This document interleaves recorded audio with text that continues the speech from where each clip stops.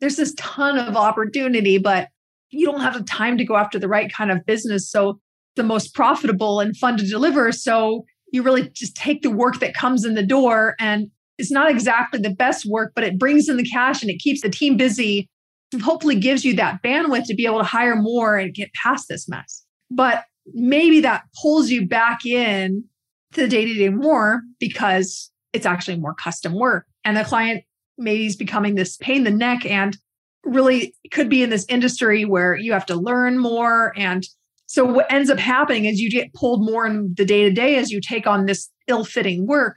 So you have to work more on the business now. And you're really feeling stuck and just thinking like, man, there has got to be a better way.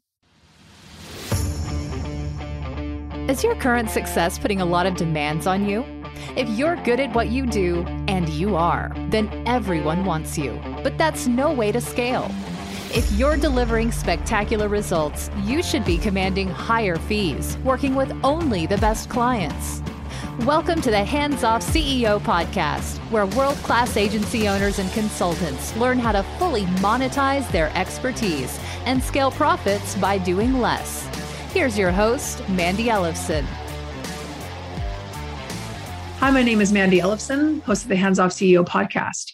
So I want to tell you a story about when my husband and I were engaged. So we were going to meet his parents. We were driving from college in Idaho, and we were driving all the way down to Las Vegas, where his parents lived at the time, where they were stationed for a military assignment. So here I am going to meet his parents for this first time. And we're driving my husband's car. The starter was broken on it. It was this little Nissan Sentra, little two-door Nissan Sentra, white. And it was such a clunker. We had to push start this car all the way to Las Vegas. And we got pretty good at push starting the car. We would park it on top of the hill, and we would just be able to pop the clutch and get it right back into gear. The time wasn't so good, though, is like when we were at a stoplight and it stalled, and maybe it was on a hill, but like the other way around. And we're like, what do we do? So I'd be in the driver's seat, ready to pop the clutch. My husband would be in the back. He'd be pushing the car and we'd get it into gear. And it was really awkward. And Zach, one of our growth consultants on our team, he actually shared this story about how he had actually had to do that on his own. He'd have to push start his own car without another person's help. So here's the thing is that this is kind of like the place where a lot of consulting CEOs get stuck, where agency and consultants, the CEOs get stuck in this, what we call this entrapment cycle.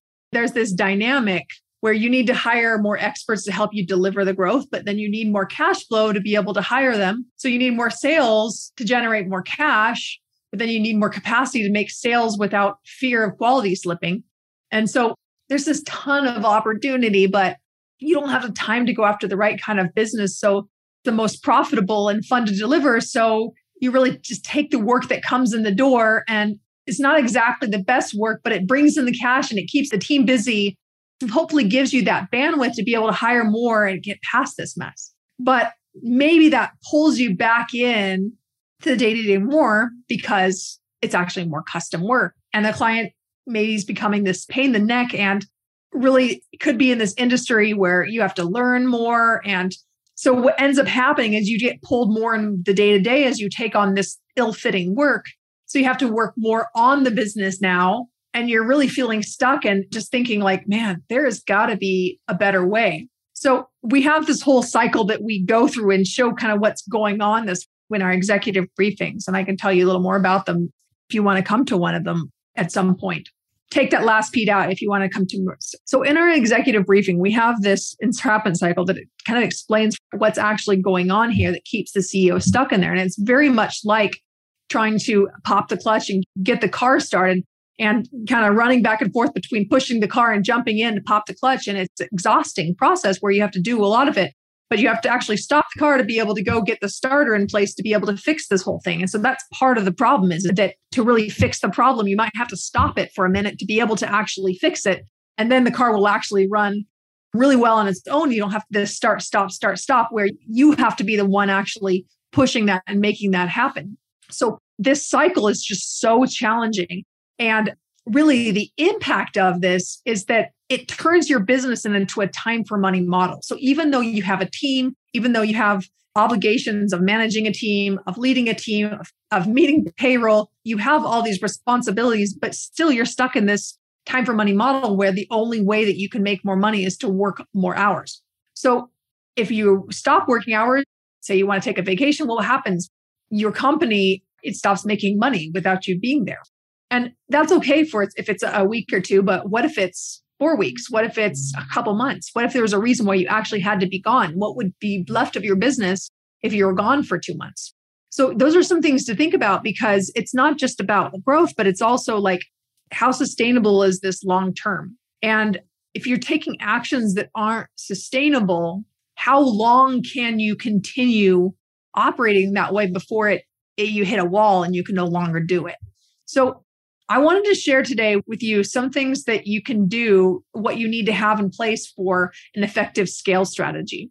And then in a later podcast episode, we'll actually be talking about into more detail around what those things look like. So here's the 4 things that you need to actually successfully scale and be able to remove yourself from this entrapment cycle so that you can really be driving off into the sunset and create whatever level of growth you want. So first of all, you need to have the cash to scale. The cash to scale, that's going to be able to get you from this push starting your car.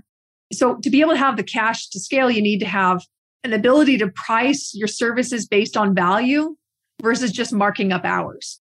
So a lot of consultants, a lot of agencies will look around and say, well, you know what, this is kind of the general amount that agencies can go for. So we're going to charge that. Maybe we're going to go on the high end of that, but they're stuck in this paradigm where they're still at this time for money model, because if you're charging based on marked up hours, guess whose hours your clients want? It's you. Yeah, they're going to want you as the CEO because you're the most valuable.